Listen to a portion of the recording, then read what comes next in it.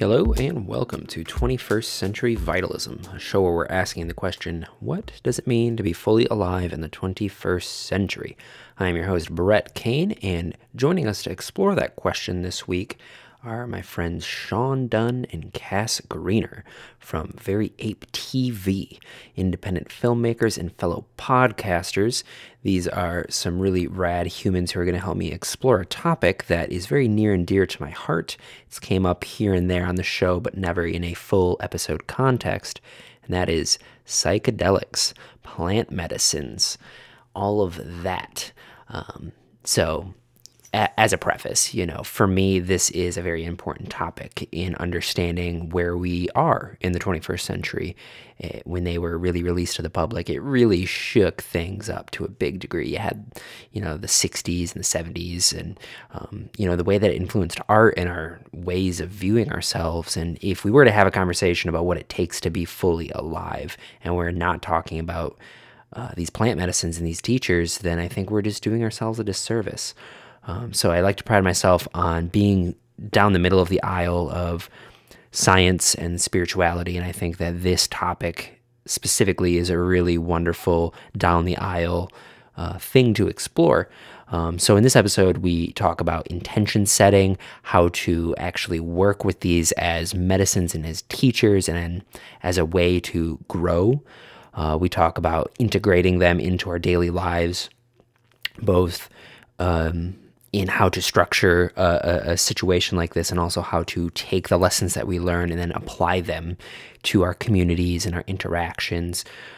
We talk about what it means to be a psychedelic warrior, essentially, and what this entire practice really shows us and how it's affected us deeply. We do share some experiences and our own views on how to have a healthy relationship with these things. I'm not advocating either which way, but I do think it is important to get it all out on the table. And, this is a tool in the kit that we have to experience ourselves in new ways. And, it's really ripe. And you'll see, this is a 2-hour conversation. There's obviously a lot to talk about. And I think a lot of people get really excited talking about it. It's kind of like talking about your dreams or sexuality. It's one of those things that if you've been in that world, then it almost demands you to try and figure it out, and come up with your own ideas. So it's a fun conversation. I really enjoyed this. And as just some background on Sean and Cass, they host the Very Ape podcast, which is one of the 3 shows I still listen to. They're really amazing independent filmmakers as well, and all of their stuff is free on YouTube, including the podcast. And their ability to hold space in a really chill way, I think, is really what attracts me to their platform and their content, because they really are kind of doing something I don't see very often, or if I have, it hasn't been done as well, in that you feel like you're sitting on the couch next to them as they're exploring ideas on their own show. And it's not about coming to the right conclusion. There's no debating. It's just moving energy, moving through topics, expressing yourself, understanding yourself in that moment. It's not about upholding some view. It's about just tapping into the other person and creating a space where everybody is welcome and everything that you're going through is welcome. And I really wanted to bring that into the show. And I think that alone, aside from just talking about psychedelics, this is a really great case study on just copaesthetic sociability.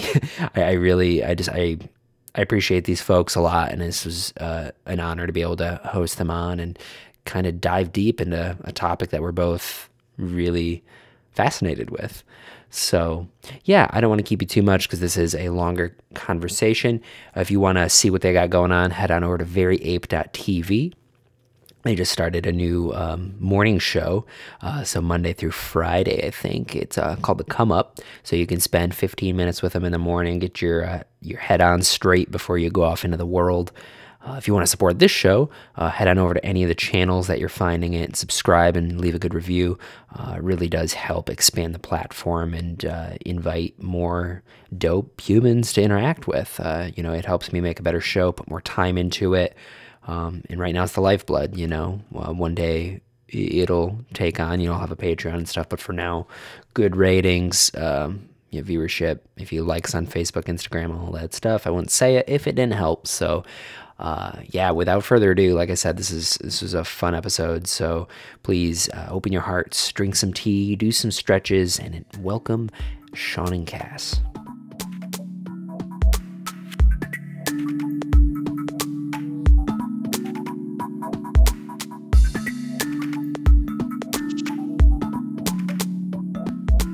Sean and Cass and Sean.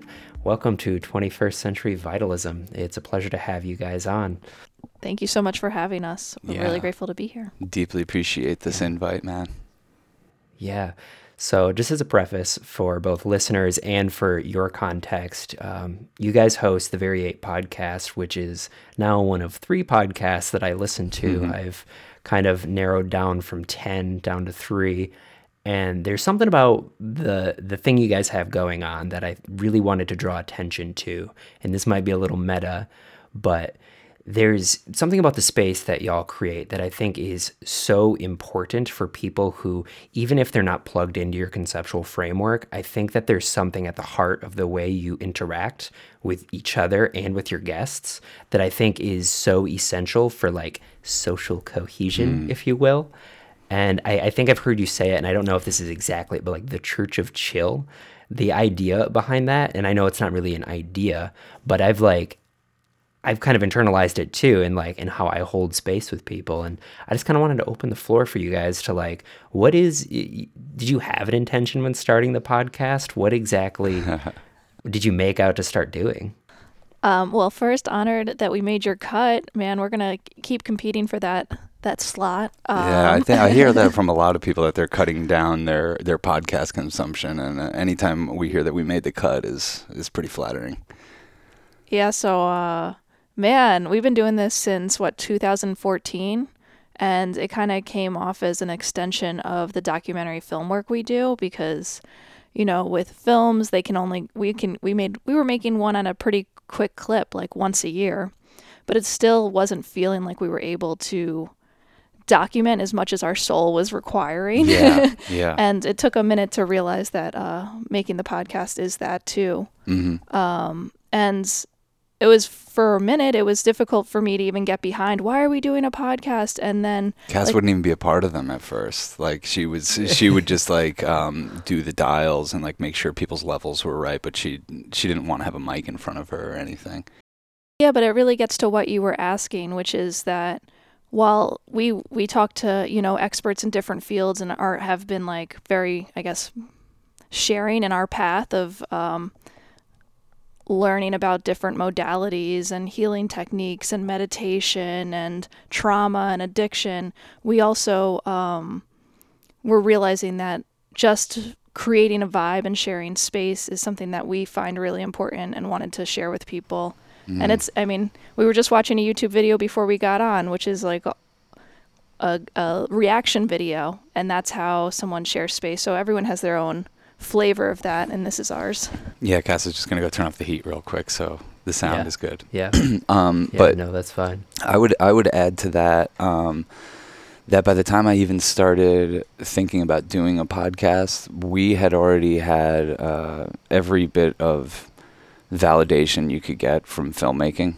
So, we were just in a place where it's just I don't know, that we won awards. A lot of people have seen our stuff. They get what we're doing. We're cultivating an audience, but I don't know, it was taking so long to do those projects. And we were learning at a clip that we wanted to keep feeding and fueling that. So we just said, let's do a podcast and let's try to absorb some of the wisdom of other people, because we had just started doing psychedelics and we didn't really have much of a framework for the downloads we were getting. So the podcast really started by us listening to people. And when we started it, we said we're going to do 100 episodes. And around the time we got to 100 episodes, we started to get more serious about it. And that's when we came up with the idea of Church of Chill. And Church of Chill just started as a funny idea, that's what we are. We're the Church of Chill. When people get around us, they have to chill out because that's what we care about and that's the vibe we're holding. And so we do this this show once or twice a week where we just play music, and we kind of offer that as a sacrament of the church of how to chill. These songs have shown us a lot, and they've shown us how to chill. and let's take some sovereignty back over our experience as humans and try to reclaim the chill a little bit. But we're not possessors of it. We're just reminders. Yeah, it's super awesome to hear what you were saying about like it's something you've incorporated, because I feel like that's just all we are, is like these little swimming fishes like throwing ideas back and forth, and you kind of can pick up what resonates with you. And that's what we're finding is like it's valid to explore these ideas, because if they're not for us, maybe they're for someone else, and or we can share in this vibe, especially in now in a time where we're so separated, to kind of have core values of wanting to listen to music and let things go and just be present is like a pretty simple intention that I think a lot of people enjoy sharing. It felt like when the quarantine really kicked into gear, it felt like this podcast, I was like, that's why we've been doing this for 5 years, to be ready for this moment, to show people it's okay, kind of the way that mushrooms can show you or cannabis can show you, but we can be the living embodiment of like, it's cool, we can weather this storm, it is just a storm, it's not the climate. And so when quarantine started, we started putting our show on YouTube, and more just like inviting in like, here's how it looks, here's what a chill, accepting psychedelic lifestyle kind of looks like. And again, like there's many ways it can look, but we're people that are putting it into practice in this crazy system, and we don't have some inheritance or other people's resources to rely on. So we're just trying to hold that vibe through this craziness and be examples of that. Yeah, and I think you guys are really good examples, to the degree that like never before have I really wanted to sit on somebody else's couch to the degree that I see you guys, I'm like, I feel like you have a very inviting presence to the way that you like your candor. And I really like the idea of, I've heard you say it in one of your episodes, like the idea of like yes and. Mm-hmm. And that really is like a common theme in the nature of your discourses, is that like you're not saying ideas to try and like convince each other or anybody else. You're just like in the free flow of ideation, and then you guys like riff off of each other, and it's not about getting to like some conclusion. It's just about being in the moment.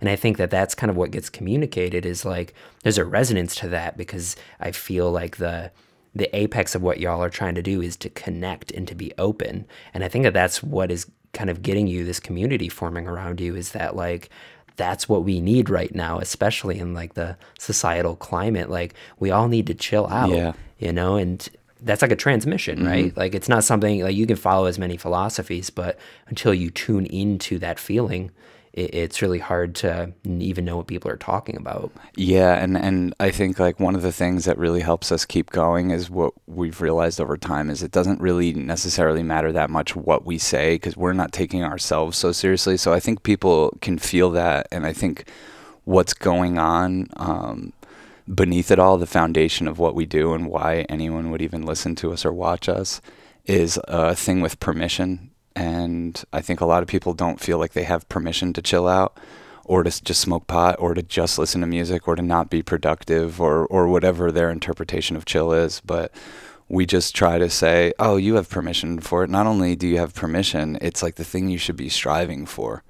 We get one life here. As far as I know, I get one pass through as Sean. I don't get to do this as Sean again. So why would I make my values in line with a society that wants me depleted and desperate and on the brink of precarity? So I don't point my faith towards those things. I point my faith towards this relationship, each other, music, art, these kind of things.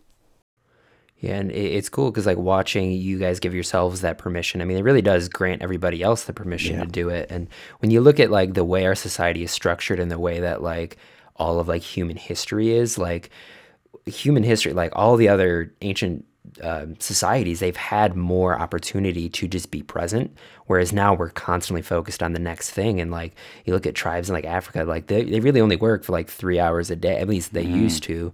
They work for 3 hours a day and just like hang out with their friends and family and probably smoke pot or their equivalent of it. So to have people who, you guys are showing up, you guys are creating, you're a part of the marketplace, so to speak, but you're also like placing this as a priority. And it's like it's advocacy for mental health, really. Yeah. It's deprogramming from consumerism, because I think that's all we're ever taught. We're taught to medicate with things from the material world, and what we're saying is you can surf this without having to buy things or focus too much on your future or dwell on your past. Exactly. Yeah.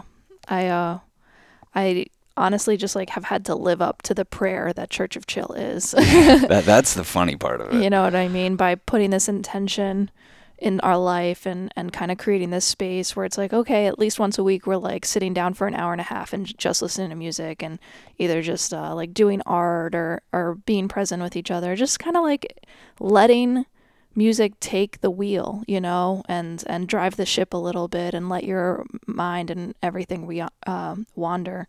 But it's also kind of burned out or is in the process of burning out the impurities, the parts of me that are consumerist, the parts of me that are fearful, the parts of me that want to like plan a future based around my set of fears. You know, it's something that we're not like on the other end of it. It's like a commitment that you kind of wake up every day and say like, all right, let me find my inner peace. Let me find my inner chill. Let me try to remember that there's something bigger, and taking things so seriously isn't the game for us, you know? That doesn't mean we don't get caught in the game, but we try to remind each other and appreciate the people who remind us that we're in a little bit of a game and you can have a little more fun playing it. Yeah, that's beautiful. Yeah, I like the idea of like having people hold you accountable to chillness. Totally. Like the fact that a big part of your brand is, you know, like to be able to settle into the moment rather than like fight against it. You know, I think the more opportunity that we have to do that, you know, it's every moment of that is precious. What it ends up doing is it deepens your experience here, and it deepens your relationships with people when you're fully present and you're not dwelling on the past or clinging to the future, and you're present. Life takes on such a richer quality. And I think like when you see us, when we have guests on the podcast, that's what we're trying to do with them. We're not necessarily even trying to interview them. We're trying to earn an interaction that feels more like a conversation, that feels less like thrust on somebody, but more like something that they are participating with us in building. That's chiller than, I think then like, okay, we have questions and we need answers. Like we don't want answers. Answers are walls. Answers are the end of a journey, and we always want to be starting new journeys. And I think like we've taken enough acid and ayahuasca and smoked enough toad to know that we don't know shit. And so like our wisdom is going to come out in bits, and it's going to come from us putting ourselves on the line, but it's not always going to come out. It's not always going to seem wise, but it should always seem chill. It should seem like like it's steeped in self-forgiveness and community vibes and trying to bring people together, and not exclusionary, dogmatic rules and laws. That's not what we're basing our life on. So we don't want to project that at all. Yeah. I think that speaks a lot to like the idea of what wisdom actually is. Because I think a lot of people like they do a lot of study or they do a lot of practice in order to be wise. But like wisdom comes in those moments when you're not like grasping for it. It's like it's something that comes from the heart. So it's like the constant like conditioning to just kind of like be in a state that's like we're receptive to it. But if it's not here, then it's not here. Yeah. And that's really like not why we're here. You know, like that's just kind of a symptom or like a side effect, if you will. You know, a shareable. Yeah. Aspect. Well, when you flip the script on this experience and you stop thinking of yourself as like a victim of having taken form and realize like, oh, you came here for a reason. You came here to evolve this soul and to learn lessons. And you start to feel like you're in a curriculum, you're in a school. And I don't know, to me, that helps me take this thing a lot less serious. And it helps me be like, okay, cool. How would I behave if this, I want to get my lessons, but what I've realized with me is my wisdom has come from the hardest parts of my life, and the parts of my life where I wasn't equipped for the lessons at the time, but I still showed up for them. And you know, your life can start to fit you like a glove if you're showing up for those things. If you're showing up for the moments that seem really tough, and you want to medicate, and you want to fucking pull the parachute and get the fuck out. If you can withstand those moments, if you can surf those seas, that's when your wisdom starts to appear and you can start to play with it. And as these patterns start to play out over your life, you can apply your wisdom. Oh, I've seen this before. This is such and such, which usually arises tension, anger, and anxiety in me. And here's how I'm going to deal with it this time. So it's like a constant curriculum that I feel like we're in, and that's all. I feel like that's all our podcast is like, we're not professors. We're in the mystery school with the listeners, and we appreciate their feedback, and we learn more from them than we do from ourselves or guests. Yeah. It's like you're an active participant in the container that you've created. Like past you created this thing that you're now showing up to, and it's like, hey, thanks, past me. Like now I have this kind of road to be walking. And what you said, it reminds me, I'm studying Tibetan Buddhism a lot. I just got done with a mindfulness meditation course through David Nichtern's group. Cool. He's like Duncan Trussell's teacher. And there's this thing in Tibetan Buddhism called the 5 wisdom energies. And what they posit is that your neuroses and your wisdom are made out of the same material. So in like really sinking into those moments when you screw up or when you're being really neurotic, if you can really like weather that storm, it actually will transform and transmute into like a jewel that you can then carry forward and then understand yourself even deeper.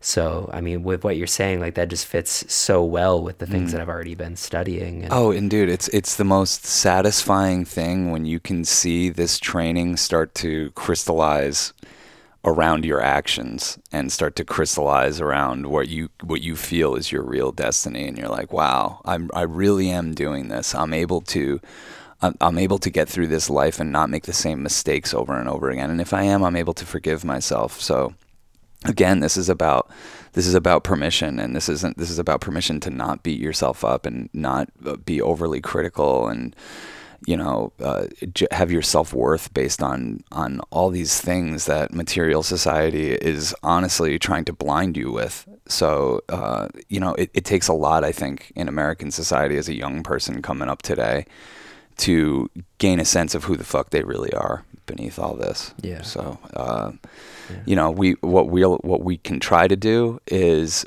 be like, hey, I'm going into my 40s. I've been through some tough shit. I've taken a lot of psychedelics in my 30s, and I've begun to, through meditation practices and through eating better and through exercise and through putting myself out there, gotten to know who the fuck I am a little bit more. And once you know who you are, you're more equipped to surf these crazy fucking choppy seas, because they are, and life's going to be throwing shit at you left and right. So don't cling to the good times and don't wallow in the bad times, because it's all fucking changing. So you start to get used to that, and you get your sea legs, and it's a beautiful fucking thing. And it's a beautiful thing to see happen in real time. You could, if you've been paying attention to our podcast from day one, you've heard us become completely different people because we've allowed ourselves to. We gave ourselves permission to change the script. I think both of us, before we found mushrooms, felt a little bit backed into a corner. Like our egos like had served us well, but they'd backed us into a corner. The way we were approaching life was a little, I feel like, harsh and not who we identify with now. So we allowed ourselves to kind of dig ourselves out of that hole that we dug ourselves into. And we say, okay, cool, those people got us here, but we don't need to be those people anymore. We can be kind, and we can be wise, and we can be good listeners. So that's what we're trying to do. Yeah, that's the practice. I love that. So how much do you think the psychedelics have really played into your kind of unraveling?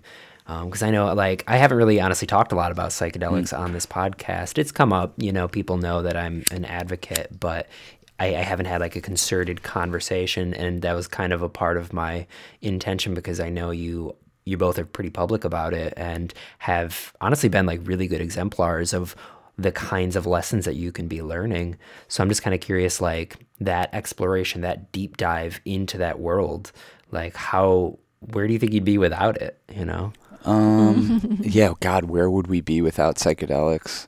We probably would have convinced ourselves that we needed to own something by now, and we'd probably have a mortgage and kids and a dog, and the things that, look, you can't blame people, but the things people do to make themselves feel grounded in this human experience that make them feel like they have some purpose. probably would have had some more alluring qualities to us. Yeah, I mean, it makes sense that people are scared of psychedelics, and they probably should be if they want to stay on the path. Yeah, if they want to stay on the parallel path. Yeah, the you path know? they've been on. Yeah. If you want to stay on the path you're on, don't take a fucking eighth of mushrooms randomly, because that pulled down all illusions. The truth is, though, that we were unconventional approach people. Like, I never fantasized about the marriage or the job or whatever it is. Like, I've always been like a more loose, free person. So I think that these plants have been able to be actually really good allies in supporting us on the path that we were probably inevitably going to take in some form or another. Yeah. These plants, like especially cannabis and mushrooms, are like they just tell you, it's like, you're an artist. Live an interesting life and make art about it, and show people what I'm showing you, that it's okay. So that's what we try to do, and I think we revisit psychedelics quite often to keep us humble. There's no doubt that I attribute having a better time in this experience post psychedelics. Like, I think I used to take things more seriously. I mean, it's not like I'm a fucking Zen mind all the time and I don't get lost in fears, but like the anxiety I had before I realized it's all illusion was like 10 times more intense than the anxiety that I dance with now. Because now, at least when I'm dancing with anxiety, I'm like, oh, there's a part of me that's like, oh, look at you dancing with anxiety. And I'm less like in the mush. There's like a version of me that's like watching the mush, and having enlivened that version of me, I have a lot more fun. There's like a marked difference. Like, I just enjoy my life more. Things are more fun. I love life. It's like reinvigorated my love for life. Yeah, I mean, this stuff helps you be cool with death, and I think that's the simplest way to. There's all kinds of ways that manifests in people's lives once they start taking psychedelics, but I think ultimately what it does to everyone that has a spiritual reaction to psychedelics is it's making you cool with death. And once you're cool with death, you're going to be cool with past versions of you dying. And once you're cool with that, you almost start to get off on it. And that's where we're at right now. We're like, we use this stuff to up our game and to realize who we are. Yeah, to remind ourselves, for sure. I really like what you said, Cass, about like kind of like having space from the mush. You know, like it's a different thing to be able to like see that you're in the mush than to be the mush. You know, and I mean, that's been my experience with it too. I mean, I've been in, I guess, on that path for probably over a decade. It was probably like 2009, like as soon as I graduated high school. And I mean, I was a lot younger when I got into it than I'm assuming that you two were when you were. Yeah. So I would also, as someone who kind of did that at that age, I would advocate for maybe waiting a little bit longer. For me, it was definitely, I like didn't want to like really exert I just didn't have the proper guidance or framework. So having this thing that just dissolved my boundaries, you know, I was just like, I don't know if I really even want to participate in anything. Right. You know, so I would also, I mean, from my personal perspective, is like maybe wait until you're at least like 23, at least where you can kind of start to like I don't know, like I kind of. We're definitely grateful that we kind of had like we had an apartment, we had a way of making money, we had, you know, we had done this dance and gotten to a certain place, and then we like stripped it all. And I think sometimes when you're figuring out who you are and you strip it, it could be like a whole different dance. But I will say, this is not safe stuff at any age. Like it was not fun for me. It was hard. I was scared. I was like, what the fuck have I done? You know, like flooded with all the fear, all the bad thoughts, all the insecurity, like at the age of like 26, 25. 25. Yeah, so I guess maybe it was only a few years later. Yeah. Maybe Sean can talk more I about was being 32 when I found it, and I'm glad I found it when I did, and I'm grateful that I didn't do this stuff when I was a teenager, because I was dealing with some other shit, and this just might have made me more confused. But at the age when it did find us, it was totally appropriate and necessary for our art to evolve, and for us not to fall into the trappings that successful artists can fall into, which is just keep repeating the thing that made you that got you that validation. And it's not what our hearts were interested in to begin with, and this gave us permission to be the freaks that we are. So we've just stuck with it. And yeah, I think we've always been seeking, so it's no coincidence that we ended up doing this stuff. But Yeah, man, it's been such a trip. I mean, I think we can relate to like not making us want to participate either, you know, because you kind of can see the systems that you're a part of from a whole different angle, and it does kind of, speaking of flip the script, all of a sudden you thought something meant something, and you realize, oh, we're all like, these are made up rules in a made up land, and we have like an ability to participate and make this world what we want it to be. Well, we can, and to your point, we've seen this happen to people that, you know, started with taking big amounts of acid at a young age, and then all of a sudden they don't want to participate in society or capitalism anymore. And I get that instinct, and I think we've had a similar one, but I think that takes away what our real power is. And our power in any of these situations is do we consent?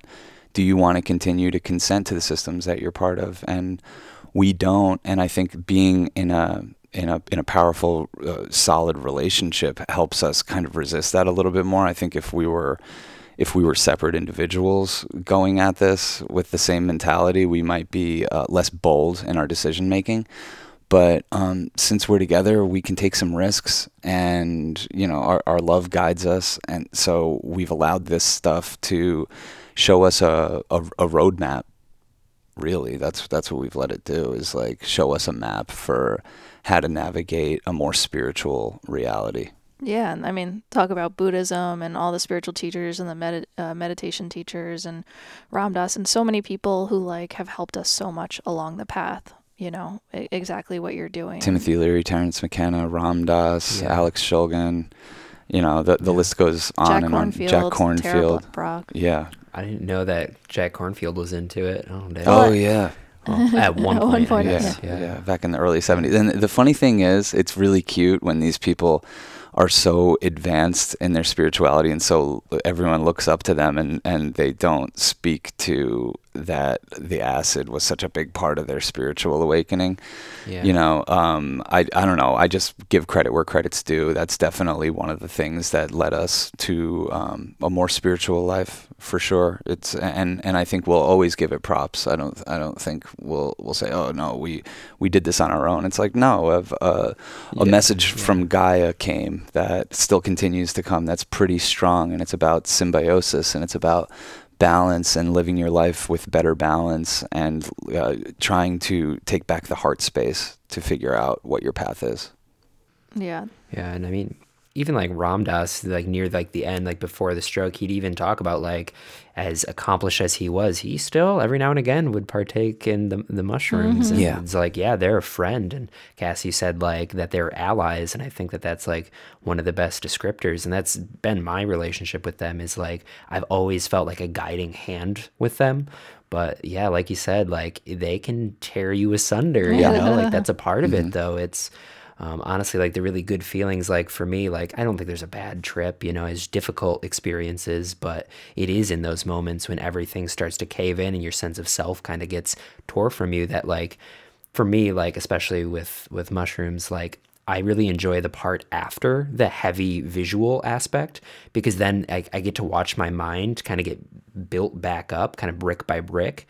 And then that's when you don't like do the work then, but you're able to see, you actually get some objectivity about like, wait, why is that super neurotic brick there? Like, okay, well now I'm building on top of it, but like now I know that's there. Yeah. Now I can go deeper in order to do it. It's like you still do the work yourself. It's not that you get a free pass, but they're mirrors into different aspects of yourself that, I think giving credit where credit's due, I wouldn't be who I am easily, you know, and I think it's a part, you know, especially with the concentrated Western mind that we're operating from. We're very identified with our thoughts. We're very identified with our personalities. And when you get that taken away and you see like, oh, wait, I still am, you know, that moment is like, we do need that. And it is like, it's a beacon of the earth, you know, like you said, it is Gaia. Yeah. When you ingest mushrooms, you're ingesting the earth. Yeah. You're ingesting, you know, so it's like that feminine Earth Mother is like entering your sphere of consciousness, and then you're able to like remember, you know, like, oh, I'm a child. I'm not a lord over this place. Yeah. Like,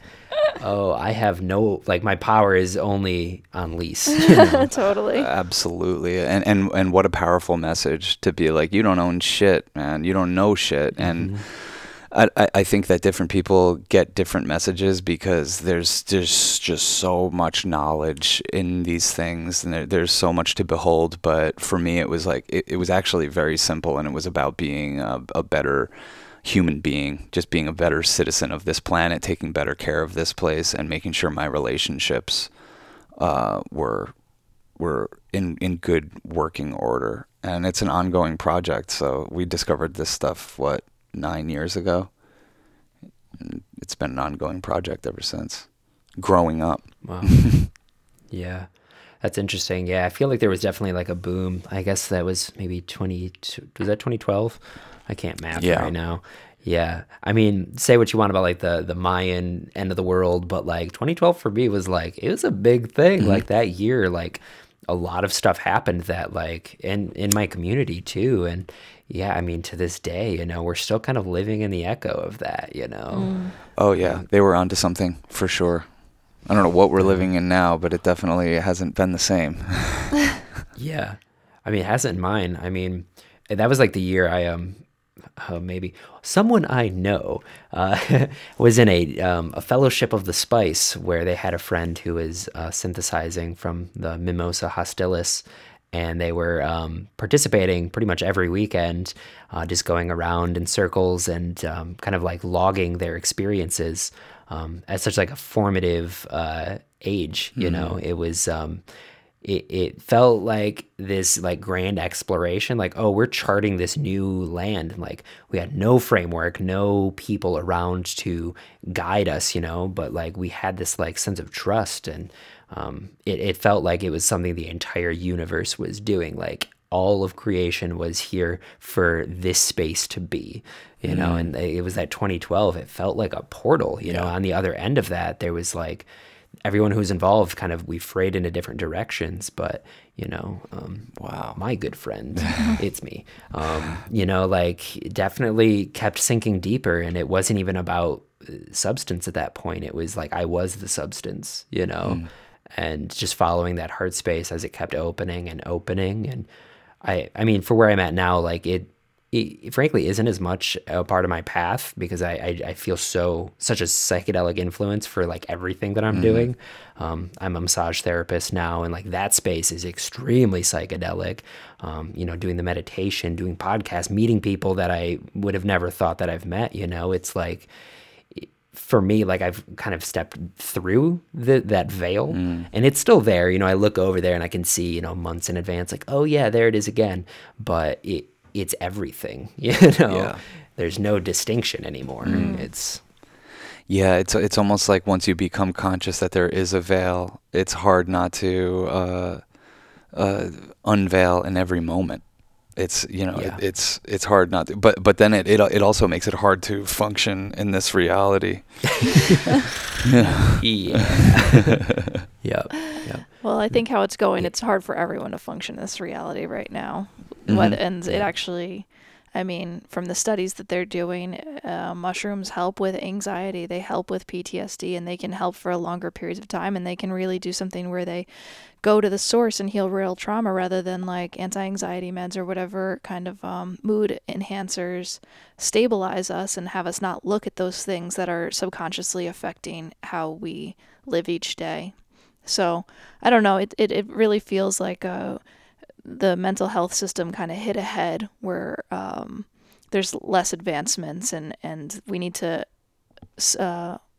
explore this new territory and do it in a way that's legal and safe. And we very much look forward to that time when people can experience these medicines in a safe, legal way. You know what's kind of a disturbing trend that I've been noticing too, with because like I think that the reason we are starting to get legalization is off of what Cass just said. Is like the pharmaceuticals and the medical industry have squeezed every penny from us, and they weren't trying to, they were creating symptoms and treating those symptoms, and now like we've hit a wall, and they're like, I don't really know what else we can do with this population.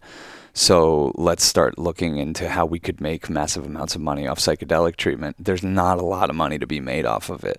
So what I see them doing is doing all this research to figure out like, okay, what's causing an LSD trip? and how do we isolate that molecule and make sure that we take the psychedelic element out of it and maybe still try to treat people with LSD but in a non-psychedelic way. Same thing with mushrooms, and they're doing the same thing with ketamine, because they can't figure out why these have such a curative effect on people.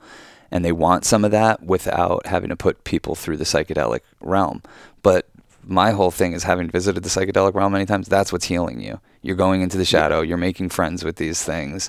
You're coming outside of yourself and all the stories you've ever told about yourself. So I think, going ahead with these plans of figuring out how to figure out the exact molecule that does this and prevents a real trip from happening, but you could still get the benefits. It's like, we're already in the weeds. We're already in the weeds. We're being too precious with people. People need to fucking go and sometimes get your fucking head blown off. And sometimes you just need to go fucking practice dying and see what it's like to die and let go. And that's what feels so good about this stuff. That there's going to be no scientific breakthrough or isolating of anything that is going to be able to reproduce what it feels like to die. So I think we shouldn't be averse to those things. I think that's why this stuff's so effective. Yeah, it makes me, honestly, this is a theory idea that I have that is based in just my own thoughts, but I think of Rick Simpson oil, that like really high concentrated THC oil that cures tumors and stuff. Doing that stuff and how incredibly psychedelic the experience was, I was like, oh, it's no wonder this heals people. People just go to this crazy space and they jump timelines to the timeline where they're fucking getting healed. Yeah. Just that doesn't seem unrealistic to me. No. That seems actually like the most realistic, and that's not to downplay people's pain and anything. Like we don't have the capacity as just like everyday humans to jump timelines the way these like something like cannabis can show us the portal and give us the door to. So it's not like, oh, if you're not jumping timelines, you're weak or whatever. It's like, no, we need something like cannabis to come in, be like, oh, here's a portal door to jumping timelines. And while you're doing that, I'll also heal different receptors in different parts of your body. But I can't help with how psychedelic it is. I can't help that believe and trust that is part of the healing journey. Oh yeah, a gram of Rick Simpson oil, which is what you would take if you were stage 4 cancer. A gram a day, like that is beyond psychedelic. It's crazy. So you're going up to the highest realms where you've made these agreements with yourself to have cancer to begin with, and maybe you're untangling those things, and maybe you're writing those stories or telling a different story, or like Cass is saying, hopping into a different timeline. But either way, I think it's worth looking into without depriving people of the experience, of the actual experience of going through that stuff. Yeah. Definitely seems to be what ayahuasca is, from all the trips that we've done. The plant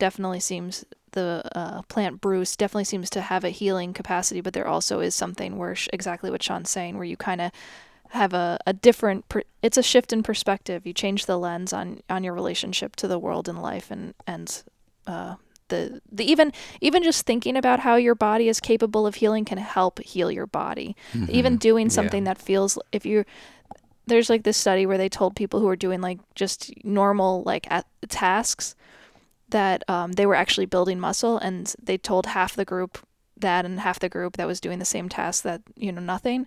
And the group that thought of it as like, oh, I'm building muscle by doing these tasks, they actually showed more muscle, like their body responded. And it's like, it shows that our body and our mind do collaborate. So having a healthy relationship is of the utmost importance. And it's a shame that in this society we don't prioritize people's mental health as just like a basic human right almost to have support in that area. Yeah, I mean, it's funny because we do prioritize storytelling. And all the mental health crisis is toxic storytelling and people blaming themselves for systemic issues, and people, not understanding that the systems that we're a part of are producing not as a flaw, but by design, they're producing this level of desperation. So when I see widespread despair and depression in this country, I just think that's a mushroom deficiency. This thing, America and probably the whole world has a mushroom deficiency, and there's this thing that clearly helps us along on our path. It helps us not take ourselves too seriously. It's a cure for greed, and it's sitting there, and we've made it illegal. It's I know that sounds like basic, like middle school, like stoner talk, but like it's really insane when, like, we just need to remind ourselves of that every now and then. It's like they're protecting us from this experience that helps us see this place for what it is more, and might challenge these systems therefore. So they're protecting us from this, and it's just insanity, because you're just gonna you're gonna see a lot more widespread death and despair, because we're not treating the issue. We're not cutting to the core of it. We're just dealing with symptoms all the time. Well, and this might be, I don't think it's conspiracy at this point. I think we understand how the pharmaceutical industry works, but like they don't really want to clear the conditions, because then they can't sell us a bunch of shitty, inert substances that aren't actually helping us, I think it was designed. Oh yeah. And there is a part of me that's a little cautious about when we talk about legalization and decriminalization. I don't want to see mushrooms and cannabis go the same way that tobacco has gone, because tobacco is a plant medicine that has been used in ceremony for thousands of years by civilizations across the world, but like what we think of as tobacco now, like selling its cigarettes, Marlboro Reds, whatever, it's not what it was, and like I'm just really worried. I don't know. I mean, with them trying to mess with the molecular structure and remove the psychedelic element, they will probably get to that. Oh, point. yeah. Yeah. I don't doubt that they're going to have that material reductionist approach and like, we found the thing that does the thing to the brain and like make it inert, and that's the thing that like, there's going to still be the underground aspect, but I have very little faith in the society at large in incorporating this in a healthy way. I'm with you, because I do think that greed and money and capitalism corrupts anything, no matter what it is. And you're seeing it, like you're saying, happen with cannabis. I see the way cannabis is being marketed and who owns the companies and who owns the cartels and everything. And it's just like, it's fucking laughable. And the same thing happened with tobacco. If you've ever done hape or like blown jungle tobacco up your nose or had someone do it, like, the spirit of tobacco overtakes you, and you can understand what it was here to do, and you can understand why a society as spun out in an extreme way as us would abuse that thing, and why we would abuse cannabis, and why we would abuse alcohol and these things that, like, we can't help ourselves, because they do help, and they'll help us function, but I think that the thing that the mushroom brings to the table, and acid and ayahuasca, is like really values changing types of experiences where we won't consent to this anymore. And I think that they know that, so that's why they're trying to control the narrative, because story time is all that's going on, and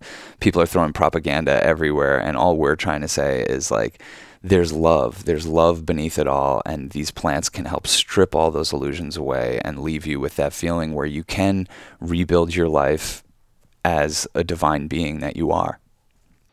Yeah. Which is why I think it's really important that we're having this conversation, that you guys have the platform that you do. And I think it's really going to take as many people who've had the experience to be open about it before the floodgates open, because there is going to be kind of like a manipulation of the narrative. Because like we're looking at a wall of legalization. Like we just look at Oregon. I mean, cannabis is spreading across the country. But like I can definitely see them mold it into what the society already places value on, which is like the productivity. And I can totally see like a stripping away of the narrative of love and like the reality of like what these things have the potential to do. Yeah. So, like I kind of feel like we're front runners, we're like torchbearers for like, hey, like as this is happening, look within yourself at the same time, like there's so much more possibility. And I'm just really glad that there's people out there who are strongly advocating, like warriors of this stuff. Well, and the best way to advocate is by living a dope life, and by being a cool person, by being a kind, generous motherfucker. And if you're not living those things, then you're wearing another mask. It's just like another fucking fake thing. So I want to live it. I want to take these things to upgrade our operating systems and live a better life, and almost live in service to these medicines. So when people say to us like, what's the secret, we can say, well, we meditate, we really care about our relationship, we pray, but we also take fucking humbling doses of psychedelics once a month. Yeah. And I think that's the best thing we can do. Then even yapping about it is like just living it. It's definitely Right. the cheapest, most fun ride in town, and I'm a little bit of an adrenaline junkie, and I'll just say, like, as much as I totally second, and I've said in this podcast, like, it has undoubtedly made me a happier, chiller person, I have the best time Yeah. in these realms. Yeah. It is so Yeah. sacred and so special, and you can travel depths of your soul from the comfort of your own apartment. And if that's not magic, I don't know what is. Yeah. And so yeah, we're eternally grateful. And It's a beautiful thing, especially as people who worship music as much as we do, to take these substances and listen to music and connect with it in a way where you're like, damn, I wrote this song. Like, I did this. I you know, like where you're so just deep in it that you cannot feel the separation between you and George Harrison and Phil Spector and the studio time in the 1970s and all the stuff that's happened between. You're just there. You are it. You're the idea for the song. You're the idea that there is even human beings, and it's a very special way to commune. And you know, like we took some ayahuasca over here the other night. We had a beautiful friend come over and lead us through ceremony, and it was in the Santo Daime tradition, which is a little bit more Christian. Which I grew up Catholic, so I knew a lot of the prayers and the songs and everything. And all I kept thinking was, my God, if fucking the Catholics served this instead of these wafers, if they just gave you this little cup of this loving, beautiful cup of fucking medicine instead, oh my God, you'd look forward to that every Sunday. And there's traditions still going in the world where they do that, and everyone gets it. Elderly people, kids, pregnant women, like everybody's doing it. And it helps them keep more connected, and it helps keep the balance in their civilization, which we're obviously not concerned with. Right.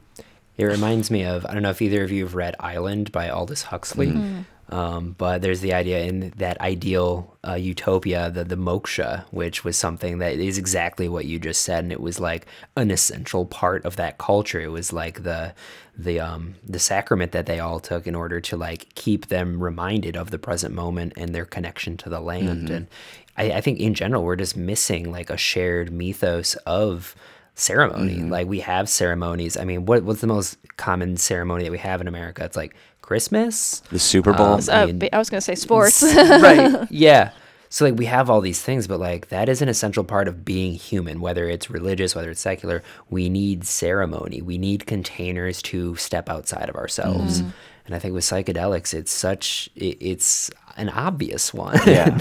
You know, it's like, why are we not doing that? Yeah, and if you're doing it as much as we do and you're not ritualizing the experiences, I don't know how much it would even help your life, because I think it could get really confusing. Like, we need to go into every trip with whether or not it comes true, but like intentions. We write things down. We'll write down our fears. We burn our fears during ceremonies. You know, we'll sometimes just go in with the simple intention, like, we just want to have a funny fucking day with our friends. Simple as that. And usually that's what ends up happening. And it's all the integration. It's like you were saying at the beginning of this. It's like the taking of the substance. It's like, it's fun and everything, and you get visuals and you're out of your mind and everything, but it's in the months after. It's the way you integrate that high watermark that experience left in your soul, is trying to integrate that and trying to transmute that on the daily. That's what's up. Like, that's the stuff where I'm like, okay, cool. This is my kind of shit, because it's showing me a better me. It's not showing me a dulled version of me. It's not just, you know, like alcohol does, like closing the doors of perception. It's actually opening them, and it's allowing me to see a version of me that I like, that I want to apply to this world more, the way that I think Jesus was probably walking around if he was a real person.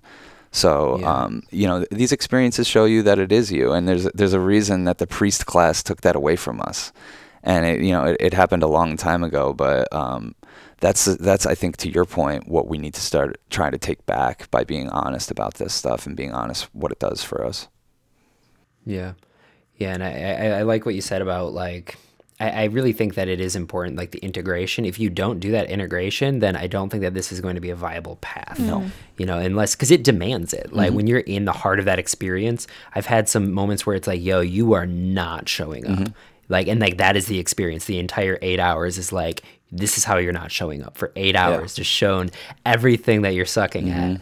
But it's not like a bad thing. And a lot of people who don't have the proper framework or the intention, then they have a bad trip or whatever you want to call it. And that's what everybody's afraid of. But like, that's what I want. Yeah. But it takes that intention. It takes the, like, I have to integrate this. You have to have the proper framework, which is honestly community. Like, I learned it from being around dope people who were able to like, hey, here's how you handle these situations. Yeah. You know? Yeah, it totally feels like the more connected you are, the stronger you feel, because you can feed off your friends' strength, their support. You know that they got your back, because it is one of those things where you can go, you have to work to flip the script. You have to work to say like, okay, yeah, maybe I wasn't showing up, but I now am like a strong, capable, divine person who can show up, and you don't get like buried under the weight of it as much as you get inspired and excited by the opportunities that lay ahead of you. And it's kind of sounds cheesy, but it's just a lot more fun way to go through this whole thing. Well, and I also, not to be too on the nose with a metaphor, but it is kind of like riding a bike, and you at first, like, you need someone there, and you need training wheels, and you need someone saying like, no, pedal, go, and that's your community, and those are your friends, and hopefully you have good people that understand that. But after a while, you know how to ride that bike. And to me, what helped me ride that bike is challenging myself to do this stuff in situations where it wasn't necessarily comfortable. And like, you know, I remember I took a pretty heavy dose of LSD, and we just went out onto Bourbon Street in New Orleans. And I was in a situation where I was like, this isn't very comfortable. This is definitely bad trip territory, unless I really let this medicine do what it's meant to do and show me that all these people are my brothers and sisters. No one's a threat to me. Actually, everyone here has my back. I'm not that out of it. And you know, just like learning to see the world, like, in even all that madness and even alcohol and drunkenness, which usually triggers me, just like seeing it as just beautiful expressions, and we're wild animals here, and these are my brothers and sisters. And that's when it's moments like that. It's not the times when we're just very comfortable and ritualizing with our friends, but the ones where I'm really untethered and in some situation where I probably shouldn't have taken this to begin with, but I'm riding my bike and no one's helping me, that I'm like, yeah, I got this. I got this. Life is cool. Yeah. No, it's definitely a practice of pressure testing yourself. Yeah, you know? I love that. I love pressure testing You're like, myself. all right, let me just. Sometimes you need to find your breath by throwing yourself into the waves. You know, so it's all fun and games. Yeah. It's a sense of warriorship, you know, and I think that that's honestly what this society is often lacking. We have a lot of people who are just kind of getting, what's the word I'm looking for? Like tamed, you know? There's a lot of domesticated humans who don't have any sort of channel to express warriorship and showing up. And it's kind of like what you said earlier with like dying before you die, you know? Like to face that is to be a warrior. And as you step onto that path, you become stronger for everybody around you, and then you can guide the next generation and hold space for them as they stumble and fall over off their training wheels. Yeah, exactly. You know? Totally. Yeah, I mean, I think that the fact that we have that warriorship in us is super commendable, but to your point, like there's no outlets for it. So, you know, you see people wanting to fight a war because that's just what we're trained to do, and they'll just fight the culture war, or they'll fight the war of survival and become great capitalists. But like, there is this other outlet where you can become a psychedelic spiritual warrior. And, you know, you can go to war with your demons, and you can make peace treaties with them, and you can do all kinds of stuff, inner work. And, you know, the way that manifests with the way your life looks to other people is going to be so beautiful, because you're going to come off less uptight. You're going to look like you're fucking walking on the clouds. And I mean, to me, I think it's a worthwhile thing, because we have that in us. We have that fire, that passion in us. We want to slay things. We want to conquer things. We want to be dominant. But I think that the messages that the mushroom has told me is like, that doesn't apply. That doesn't apply to this go around. You can't be a dominant person in this go around. The world cannot withstand 7 billion people with that kind of attitude. So let's start having the other kind of attitude. Let's use our warriorship to protect this place, and to find our own impurities and search for and slay our own impurities.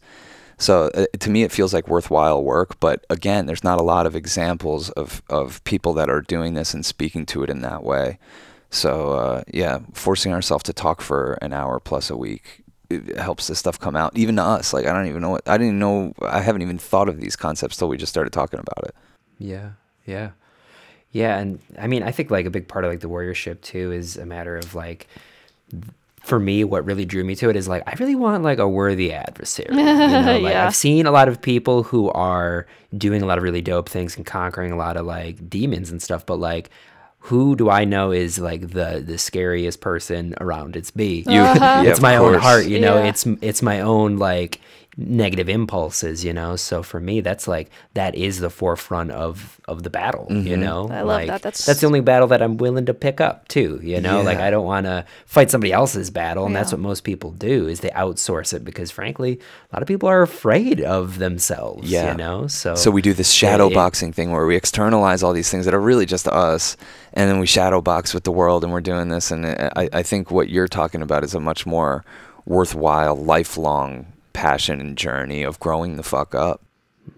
Yeah, and it's naturally to me kind of turned into, because like I was kind of really entrenched. I mean, Terrence McKenna, Ram Dass, like that was my main thing. And what it's transformed into for me is like simply sitting, like my sitting meditation practice. That is what that's where the battle line is for me right now. So I've had a lot of experiences where I've like gone to the core of my being in psychedelics and had like really tense battles and came out victorious. And I had that moment on the white horse, you know, with the sun behind me.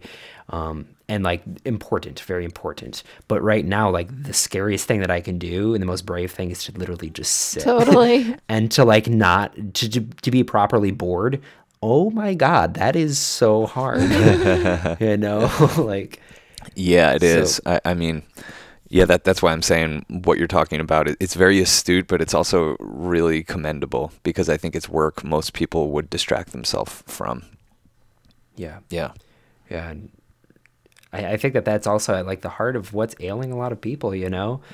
If we can also approach like, and I think it takes both, you know, it takes both experiences together, like extreme novelty, extreme like pedal to the metal, like I am losing my shit right now. And then there's also like extreme nothingness, you know, just like I am not feeding my need for like the next big thing. I'm just literally, I'm fighting against all those impulses and that forward momentum of karma. And, you know, like that is for me right now, the thing that's, I mean, it's so psychedelic in itself, you know? Yeah, we've done a couple self-administered, silent retreats, you know, where we're just like, Sean's parents are out of town and we like sit there for 3 days, you know, and just do our own kind of side by side just meditate 12 hours silence a day. Retreat that, you know, but everyone, that was one of the most powerful healing things I think we've ever done in our relationship, because even though we weren't interacting, we still had our own stories going, and we realized that, it's not necessarily the other person that's making me think these thoughts or feel these feelings. Like you kind of have to take some true responsibility, you know, and everyone we know who's gone to like, you know, a 7-10 day or longer meditation retreat has said the most amazing things. And we've only done 3 days, or we did 4 days once out in the woods with no food, with no water. And that was amazing. Yeah. You know, but it's exactly what you're saying. I will second that, is also not only a real battle, but one of the most rewarding ones. Oh, you know? Yeah. I mean, and the battle we're all in is like we're all being overly stimulated all the fucking time, and we can't help ourselves. Like we're in a very, very stimulating time in human history. And I think part of the reason a lot of people can't bring their wisdom online is because they're so distracted and medicated with so many little mini battles and fucking consumption, all these things. It helps you. It doesn't help you, but you're straying from the path. and to kind of take a stand and take the power back and say, I'm going to shut out stimulation and I'm going to see what's going on. And then you realize, like, holy shit, my fucking brain is overstimulated. It won't stop producing these thoughts. How do I begin to train this fucking wild Jack Russell Terrier that's running loose in my head? Yeah. But you can train it. You can train it. And I think that's all you're talking about, is like when you sit there on the battle line and you sit there with the nothingness and you're just watching this fucking Jack Russell Terrier in your mind go fucking absolutely ape shit and tear the furniture apart. You sit there and you start to train it slowly but surely, day by day, breath by breath. And it's the most rewarding fucking thing you can do, because it just mellows you out. Yeah, I mean, I say this all the time, but I do psychedelics so I can have a good life, you know, and I have a good life so I can do psychedelics well. But the biggest part of both of those things, my experience in psychedelics and the training it has, and what I try to cultivate in life so that I can have a good psychedelic trip, is as simple as like shutting up and breathing. You know, it's as simple as like dropping in and being aware of the monkey mind, but not investing in the monkey mind. And it's so beautiful how those two things can play off of each other and inform each other and encourage development with each other. You know, it's so funny. It's like we've done like 9 years of ceremonies and crazy things, and our relationships had up and downs, and putting art out, and successes and failures like you wouldn't fucking believe. And you'd think that with all these experiences, we could fucking write books about the messages. And really what it comes down to is that just shut up and breathe. like really, like you come out of an ayahuasca thing, like you feel like you could fucking fill a novel with your wisdom. But really the messages are like, they're so simple and pure, and it's just simple shit. Like, just shut up and breathe. Go back to school, you motherfucker. Start taking in these lessons and stop thinking you're above it. Stop thinking you're a teacher. Stop thinking you're anything but a fucking student, dog. Yeah, I definitely kind of struggle with that dichotomy now that I got certified, and now I'm like this like professional meditator. Like, I don't want to take on this mantle. Like, I'm not standing on any like false hill of like, I know what's what. But also part of being a good student is like opening up the space for other people to like learn with you, you know? And like, I think that's like the best approach is like, I'm not lording any information. I know how to instruct this specific thing, but at the same time, like, I'm learning, you know, and it's like, when you ask me a question, you're teaching me, you know, like, you are a reflection of the way that my mind operates too. So it, you know, we're all in it together, you know, and I think that's something really important. And that's something that sitting meditation's taught me, you know, because I've had an ego on and off, you know, we all get kind of puffed up on ourselves from time to time. And it was in sitting when I was just like, I am at square one. But like, again, it was like I said earlier, like being able to see that you're at square one and then being at square, like it's different, you know, you get some space from it and you're able to kind of work with it. And seeing the workability it's key. I think we've become addicted to square one. And I think that's part of what spirituality has ushered in, because I used to not feel comfortable unless I was at the top of the mountain. And now I think we only really feel comfortable when we're like at the bottom or starting to scale one. Like, you know, whatever that Buddhist saying is, first there is a mountain, then there is no mountain, then there is.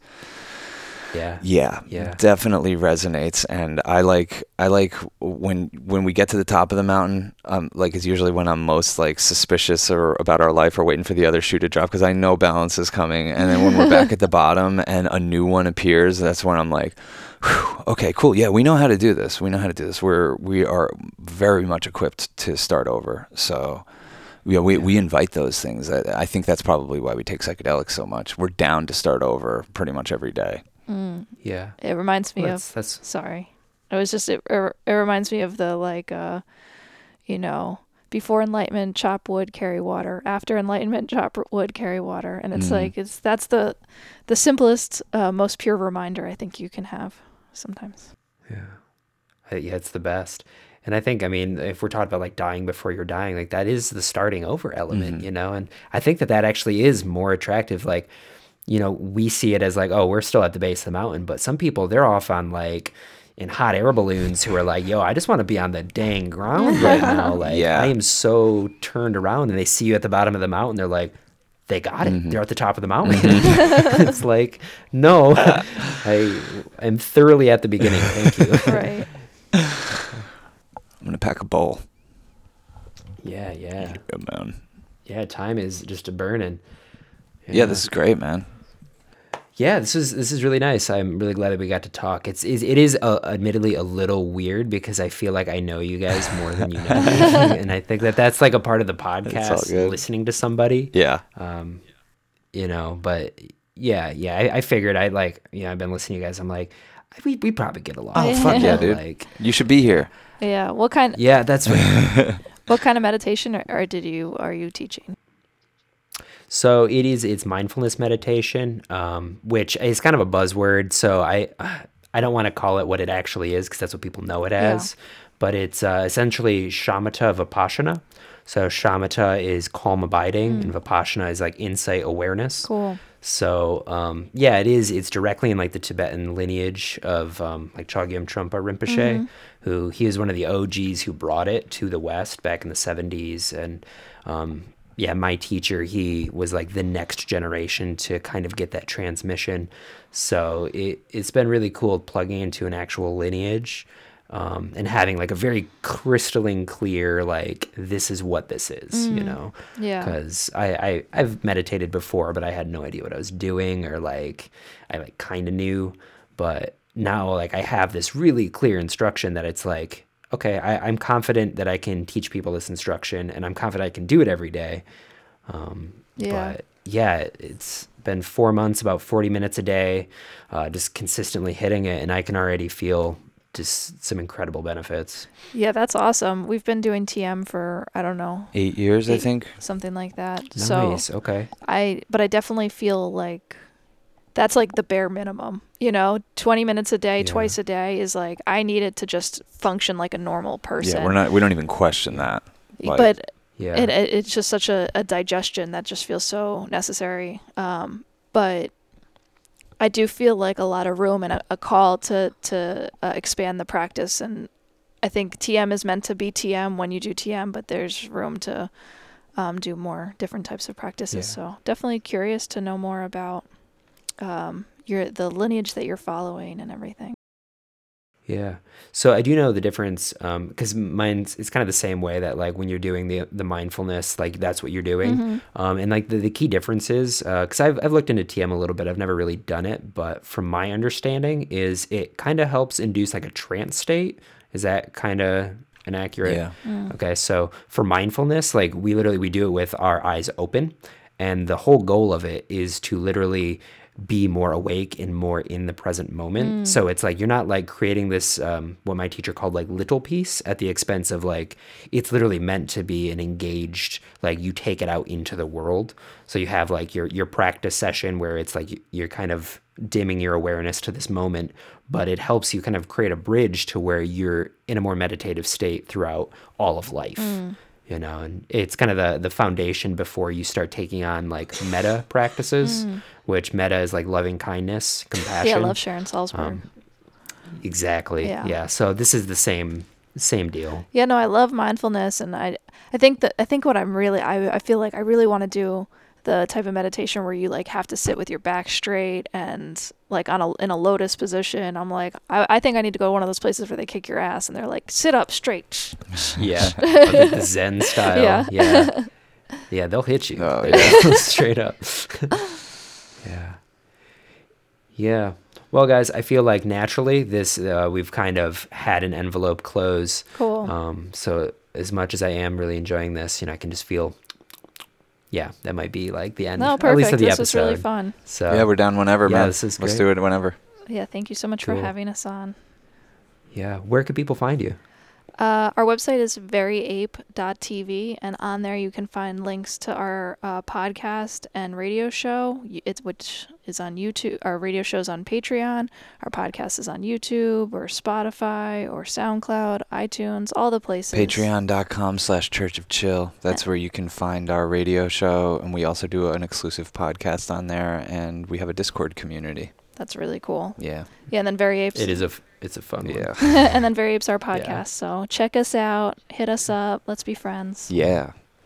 You guys also have some like really dope documentaries. Like I wanted to also talk about them because that's like a whole plethora of things to go in. But I really do like your style. Like I watched quite a few of them, and I'm like, there's something about like there's almost like a minimalism to it where it's just kind of like I just feel like I'm in your head watching what's happening. Yeah, totally. Yeah, you get it. You get what we're going for. Sometimes when we put those out, people don't understand that. I'm like, no, this is for the viewer experience. Trust me, this will age better if we approach it this way. Yeah, no, you definitely get to go in with your own reflections. But all our documentaries are also available for free on our website or on YouTube, so it's cool. We've made all of those. We have a few features and a bunch of shorts. They're all really fun. I mean, yeah. Some of them, I gotta give you guys props. Like, there's some places you guys have been that I'm like, yo, like I would be sketched. I was about to say they're not Trump rally one. I was about to say fun is a little bit operative. The Trump rally. Yeah, we had to shoot that one on our cell phones. It was such like a sketchy, like we just had to fit in. We had to fit in, and that one was fun. That was the first time we like really strayed from using professional cameras or professional crew and actually took the camera work over ourselves and. That was psychedelic in itself, you know. You prove to yourself that you can make a movie in a weekend, and it's like, whoa, all bets are off. So, you know, just good little fucking artistic challenges you can throw your way to expand your horizons. Yeah, it was definitely telling. It was the first time I had ever been in an environment like that, and I'll say I was there because that's what it feels like when you're watching. It's like I feel like I'm just transported in this completely different world. You know, same thing with like American Juggalo. It was just like, oh. But it's like you guys don't really have like a bias when you do it, which I also found interesting. At least my interpretation was like you show the light and the dark of everything. Because even in like the Trump rally, there were some like people who came up. I was just like, they seem interesting. Yeah. Oh yeah, they're sweet. You know, like it. Yeah. There's a kid in there that's like, I'm like, he's all dressed up like Inspector Gadget, and I'm like, what's your deal? What's your name? And he goes, my name's America.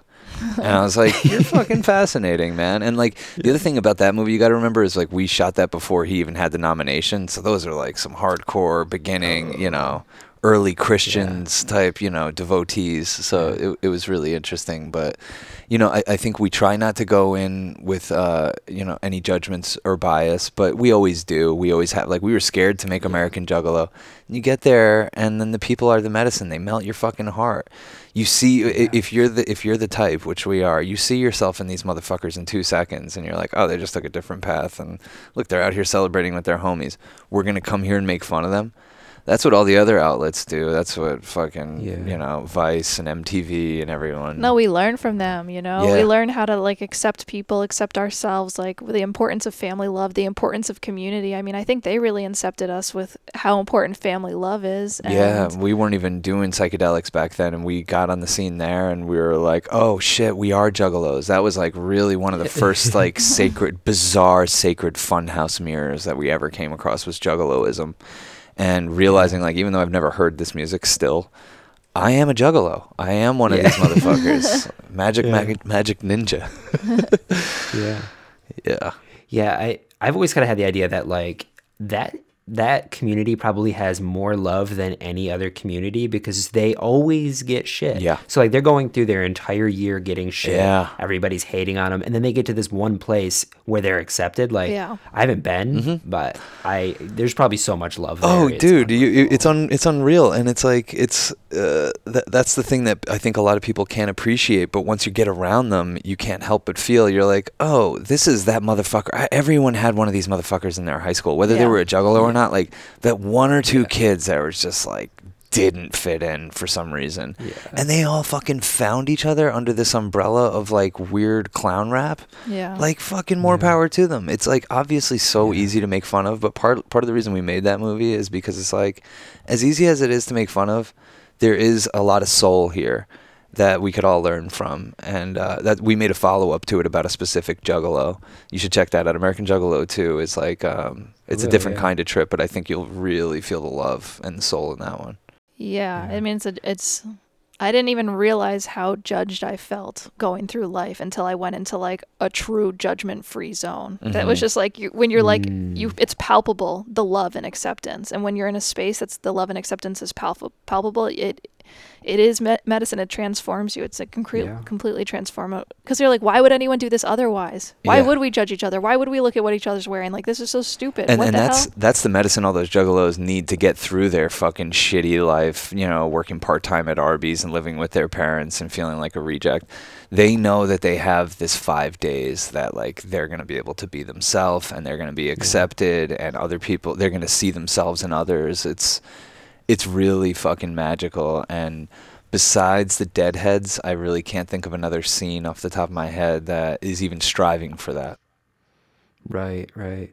It's weird how a space can be corrosive to like ego structures, like just a space, Yeah. you know, Yeah. like and I feel like you guys probably honestly cultivate that too with the space that you hold, you know. It's just interesting how like I think the term is like temporary autonomous zone, the TAZ, where like normal societal structures break down and there's this like weird creative impulse that kind of rides through a space, and like anybody that touches is just like melted. Yeah. You know, and I first felt it. I don't know if you guys have heard the Electric Forest Music Festival here in Michigan. Back in 2011, that was the first time I experienced that. And again, it was like that like judgment-free zone. And like the moment you feel that, it changes your value structures. Yeah. For You know, real.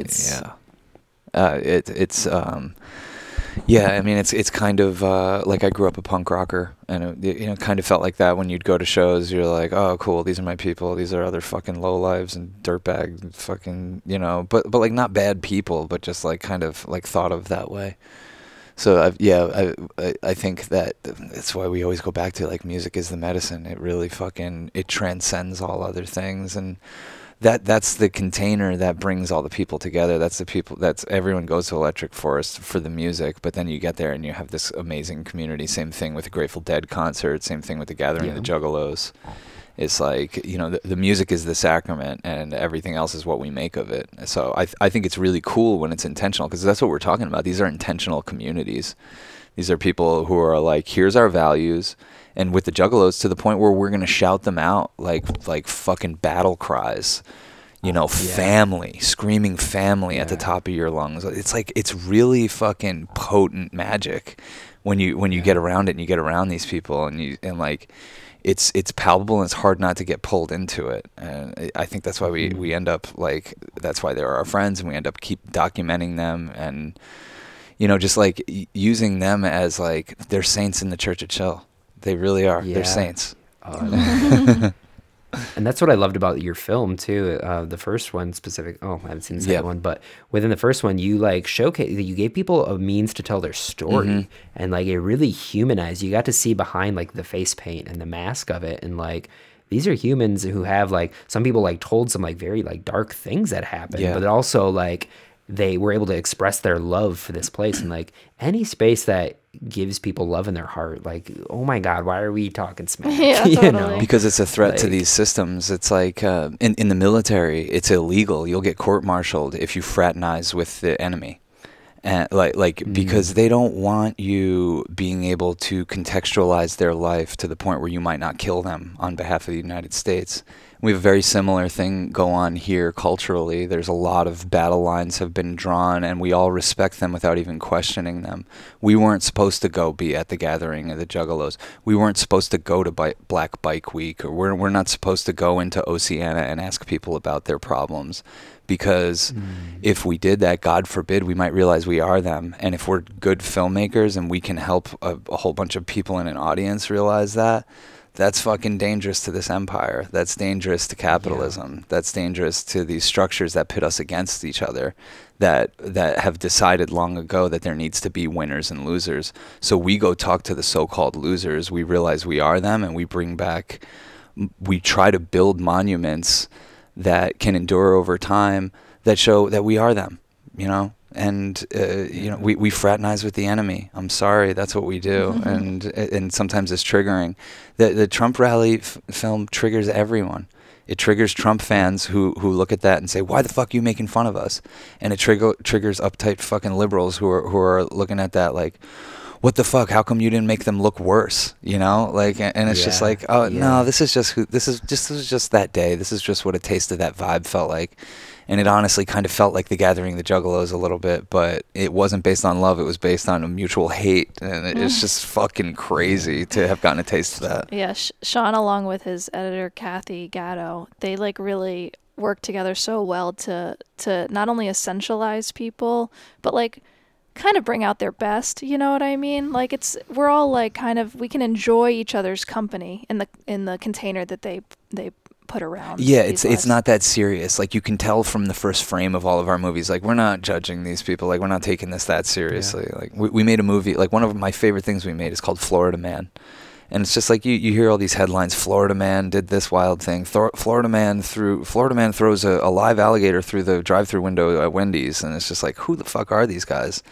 And I've lived in Florida in my life before, and I've interviewed these types of people, and I'm like, there's no way that they're like what the media depicts. Same thing with the juggalos, same thing with people struggling with addiction, same thing with sex workers. There's no way they could be these cartoonized people that the media depict. Yeah, they are wild, and we talk to them, but we show, like, we're approaching it, we're not approaching it like some hard-hitting, like, hey, we're judging these people, and we're going to convince you to judge them the way we have. It's almost the opposite. It's just like, play space. You know, we're just hanging out with these guys during recess, like just whatever, take it for what it is. So it allows, kind of like our podcast, it gives people permission for greater acceptance of themselves and seeing the Florida man in themselves. Yeah.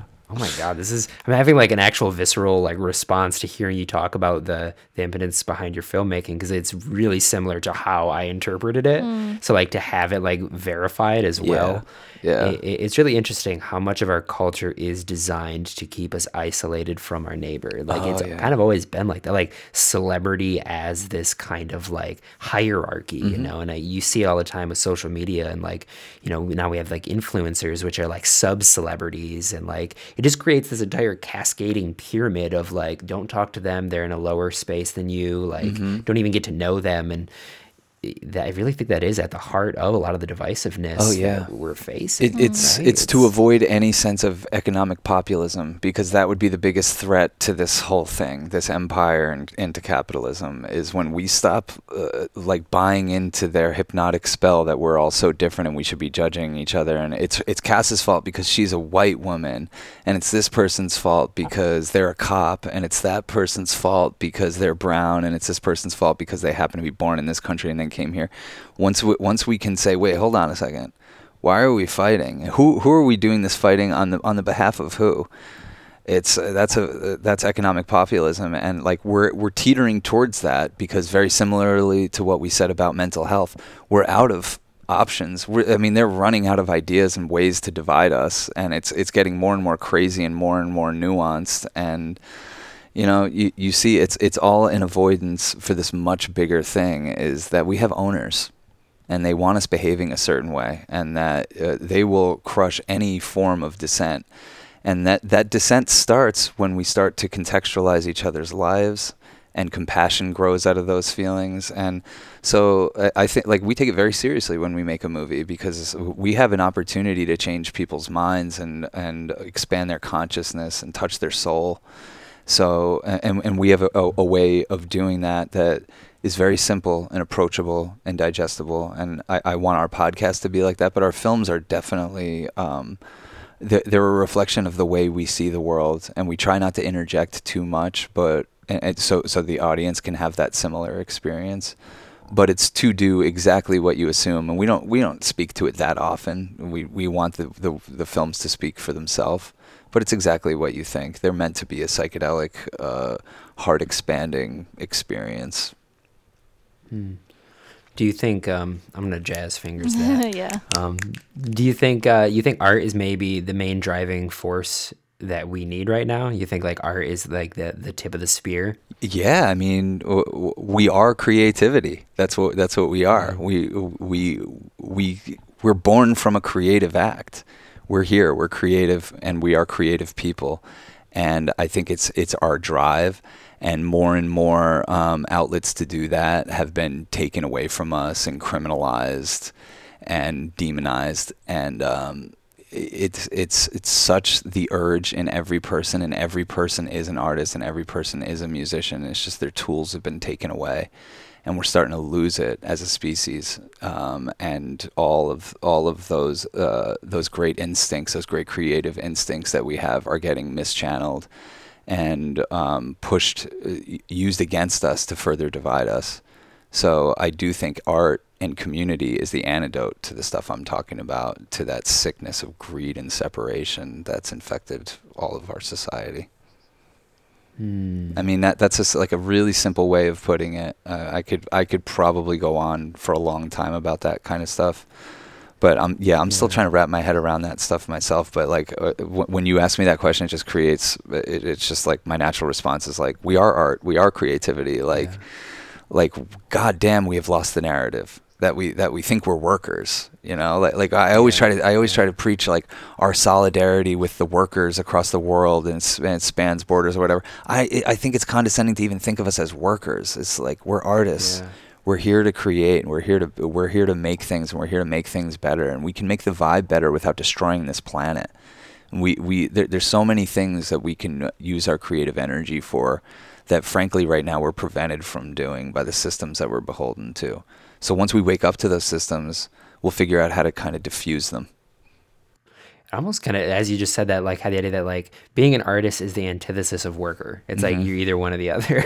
Yeah. You know? Yeah.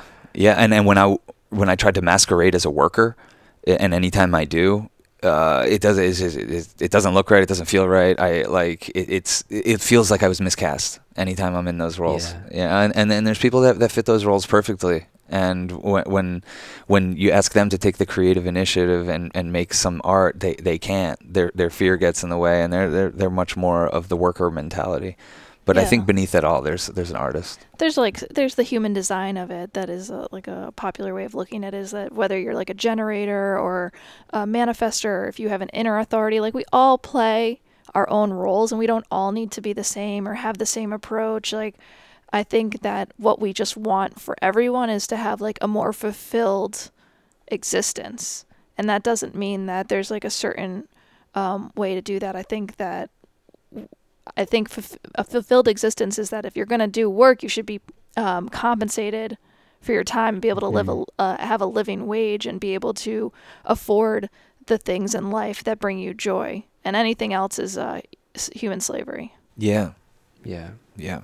Yeah, and I think that's like, it's all the artists typically get typecast as like more liberals, but I think it's the people who are able to see the systems. I mean, it's the artist who's able to see the overarching thing. Yeah. And then it's like, say, the worker, the preserver. I don't know what the human design take is on like the I know human they call them design generators, or like. Is that the artist? Oh no. Well, no. I'm sure there's artists that are generators. There's just generators are people that are like good at completing other people's ideas. So they might be like really good at like making the idea better or bringing it to form or manifest, like creating it. And then there's, projectors who like, honestly, I'm not the right person to talk about this too. It's just really interesting. And you guys using the word worker made me think of it, because it made me think of like how art is work. And I think I might just be getting caught up in semantics and using it to expel upon it. But I totally hear what you guys are saying, and I appreciate it. I'm not trying to derail it. No. Yeah. It's definitely welcome. Yeah, I just think, like the workers are going to do what workers do, and that's okay. And they have a niche in the ecosystem. I'm always looking at like human society as an ecosystem and trusting that like everybody has a role to play. Yeah. And it's like in following their authentic inner voice, they will naturally settle into it. It's not something you have to like force your way into. Mm-hmm.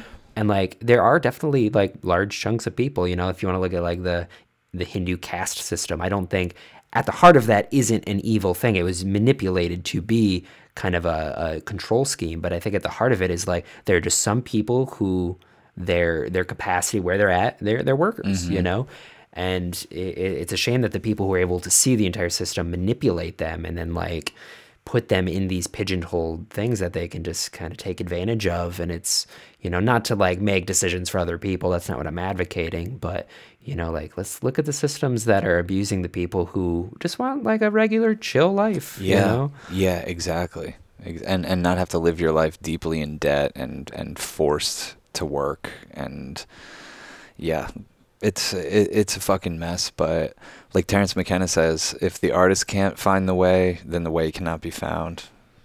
Oh, So yeah. you have to think of like when you take on that label, you have to think of yourself as above politics. Like you can't think of yourself as a liberal or a conservative or a leftist or you know, or you really have to think of yourself as above politics and above religion and above those kind of ideologies, because like we're the canaries in the coal mine. Yeah. We have to pick up on vibes that could better this place and transmute it through our art. And that's a much more powerful way of transmuting vibes over generations than words are, because words can lose their meaning and whatever. But yeah, I do think I think it's an important thing, and I think a lot more people would have a lot more fulfillment if we had more outlet for that. And I think like we're accidentally with this pandemic stumbling onto something, because I know we're collecting unemployment, and a good amount of our artist friends are, and everyone's happier than ever. We're barely getting by. They barely give you enough to have any kind of fucking dignified to not keep existence. going into debt. Yeah, we're going into debt. But basically, like we all get this like little scrap of cash every week, and it makes us feel like, okay, cool, we don't have to slave away.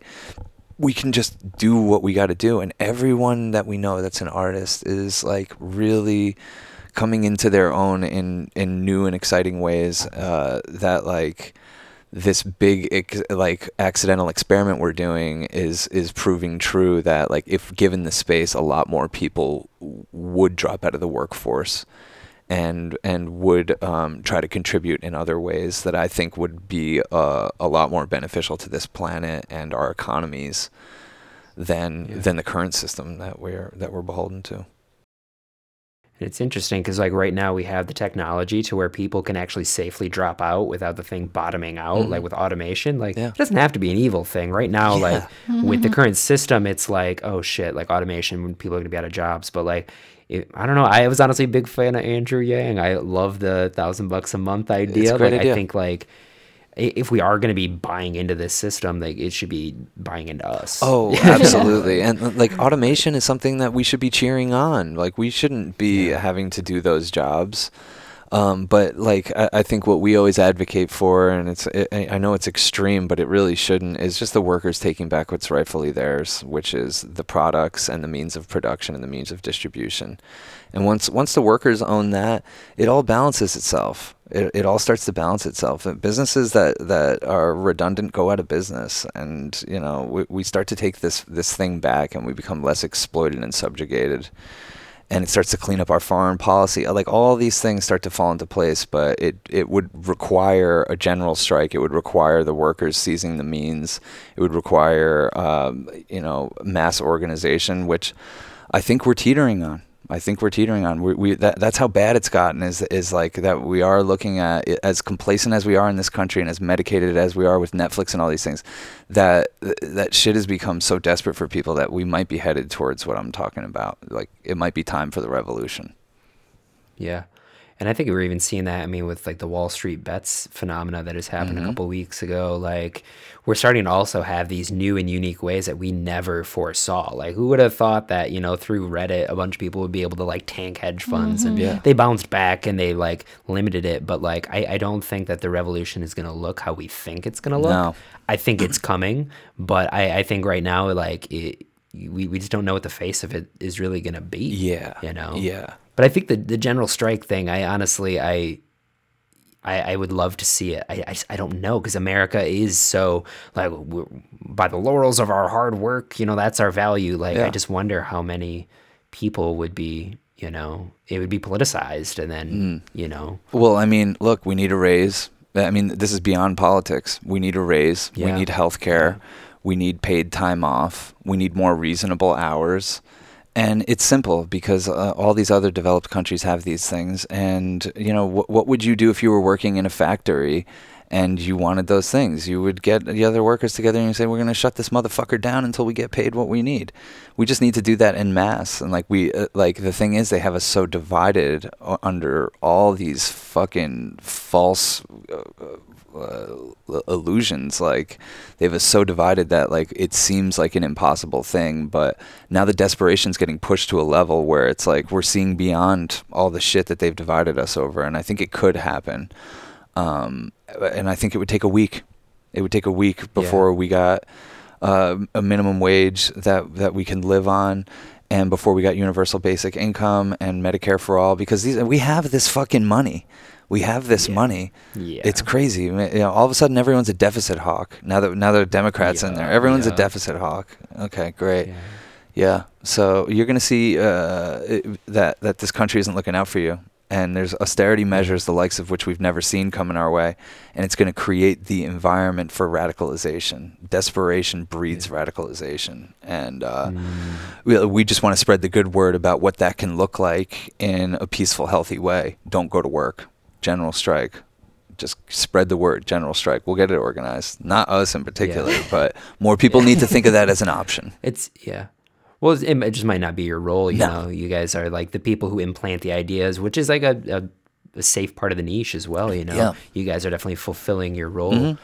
I definitely wonder, I feel like it was like, I don't know, I have this like weird theory that like we've been enculturated for like apocalypse fetish, where like The Walking Dead was the biggest show, Game of Thrones, all these things that are cutthroat, hyper violent, and it's all focused on like this post-apocalyptic, like every man for themselves. Like I feel like there was kind of some like strings pulled to kind of create this dystopia so that we're less likely to radicalize because we're more like either afraid or leaning towards the violence. Yeah. You know, and I think it's important to be able, like you're saying, like we have to be the ones to say like, yo, like this is the positive way forward. This is possible. You know, we have to breathe life into the possibility of utopia because right now there's so much momentum behind like what could go wrong. Yeah. You know, so like I think that bringing it back like art, I think it's the spirit of that, you know. Yeah. Yeah, exactly. How we draw a better future. You know? Well said. Very well said. Yeah. I'll smoke to that and little jazz fingers or whatever you call them. It was jazz fingers, magic sprinkle fingers, I think. Oh, sprinkle fingers, sparkle finger. I don't know. Man. I love it. Got it. Yeah. I don't know. I like what Terence McKenna said, that to be anything but an optimist is fatalistic. So like I always operate out of a sense of like it's possible. Like, you know, like we can really move forward in a good way, you know, and to really embody that. I have a lot of people saying I'm naive, but like they also see that by operating like that, my nervous system is more tempered. I am not overreacting. And like that's the base. If we're all able to stand in our power with calm nervous systems, then that's just the world. That's that frequency that we like elevate higher, you know. And when you can, like exactly what you're saying, what I was saying before, when you can train that wild Jack Russell Terrier, you're magic, you're present, you can see the issues for what they are, and that's where we all become visionaries. It's like when you can slow down and when you can take control over your own kingdom again. I think that we can imagine a future, and this is what all I try to do to people, and I think the main thing I can do that radicalizes people is just talk about what I think that this future would look and feel like. And it's simple shit, like, you know how Halloween feels? It could feel like that every day. Like everyone in a dope spirit, everyone's dressing up, everybody's giving shit away, nobody, like, you know, money's not even a concept. Here's candy, here's whatever you need. Let's have a good time, let's get fucked up together, let's wear masks, let's dress up, let's fucking dance, let's party all night. Every day could feel like that. Every day could feel like the 4th of July. You know, every day could be Independence Day. But we're going to have to fight for that. And, you know, you're only going to achieve that feeling if everyone's taken care of. Because I can't enjoy the fucking 4th of July because this country's fucking bullshit. And we don't deal with our shadow, which is genocide. And it's hard to fucking enjoy Memorial Day because what the fuck did those guys die for? Fucking capitalist interests. And it's hard for me to enjoy fucking really anything in this country knowing how many homeless people that there are and how many there are going to be. So in my psychedelic socialist future that we dream of, everyone's taken care of. There's just a standard of living below which no one falls. I think that's a very simple way of putting it. And, you know, people shouldn't have to go into debt over medical calamities. Like, these are very just fucking simple things. They shouldn't even get labeled left or right. Like, we let them fucking corrupt these ideas and our visions of our future by, like, them getting pulled into the political spectrum. Like, fuck that. There's just a standard below which no one falls. Then we can fucking party. Then we can fucking build the new pyramids and decorate this place and fucking help this planet again. But until then, until we start fucking housing the homeless and feeding everyone and get everyone a proper education and a job if that's what they want, we're fucking bullshitting each other, you know? Yeah. Yeah, it's weird to try and balance like the need for celebrate. My entire last episode was about music festivals and like electronic music and like the need for celebration as a physiological function, which I think you guys actually hold down really well, and you invite people like the chill, you know, it's like we need that physiologically. But at the same time, it's really hard now going forward, you know, like if I went to say Electric Forest again, I was even already kind of feeling a little like, okay, are we really doing this again? Like, you guys spend like $800 to be here, and it's like, for what? You know, like, shit is messed up, and we're just kind of like getting loaded and forgetting it all, you know? And it's like, to try and balance, like, we need celebration. I feel like, I think it was Guy Fawkes in V for Vendetta, like, any revolution is one worth dancing for, or something like that. Yeah. But at the same time, like, in not like just complete debauchery at the expense of it, you know? And that's like a weird fine line, you know? It's like, but I think it has with the intention, you know? I think like with pure intention, you can, you know, let your freak flag fly, you know? Yeah. I mean, and I think like one of the things that we try to say is like, look, if what we're saying appeals to you, just start living like that. That's what we're doing. Like, you know, you just start living that way in your own life, and write your own rules and make your own, make your own community and treat them the way you'd want to be treated, and watch it spread. And let's render that other thing obsolete. Let's overgrow the government, not overthrow the government. Right. I like that a lot. Yeah. We're always trying to fight something, you know? And again, it's like, it's that outsourcing of like the battles we should be doing inside, you know? And then that just creates, I mean, that's the other Ram Dass thing, is like, when you are fighting something, you create an enemy, and then you polar opposites, and you're just going to be combating and batting heads. And it's like, to move through them though, is like, it's a different alchemical process. Yeah, I used to really not grasp what he was saying when he said that, because I was such a like abolitionist, like identifying with all these like really hardcore political leanings, and like over time I really understand what he's talking about and what people that take that position are talking about. And like I'm saying, I think there's a way to live by example that could spread.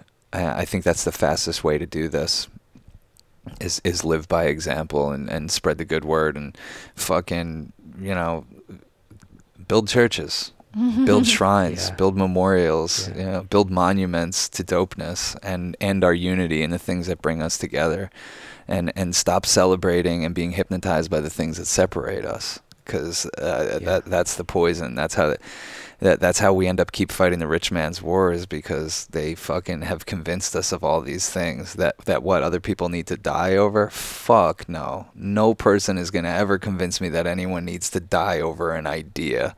Get the fuck out of here. So, you know, it all starts there. It's like, you know, we have to end all wars. We have to end all wars. And that starts with you. You know, the wars waging inside of yourself. You got to fucking end those wars and extinguish those flames with forgiveness. And it spreads outwards. You become a peaceful person. Yeah. I think that was at like the heart of, like, well said, by the way, but I think that was at the heart of like the nonviolence movement. Like, whenever we've seen radical progressive change, what's at the heart of it? It's nonviolence, you know?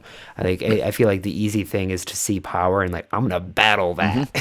You're never going to win. But it's like, you're never going to win that, you know, even like Star Wars, you know, like, and that's kind of like the cultural myth that we've all ascribed to. We all grew up watching Star Wars, and, you know, at the end they beat the bad guy because they did the violent thing, or the, you know, but like what happened 20 years later is the studio resurrected the darkness. Yeah. And we had another trilogy. So it's like, like maybe we should, I don't know, like apply that same myth to a different Battlefront, rather than. Right on.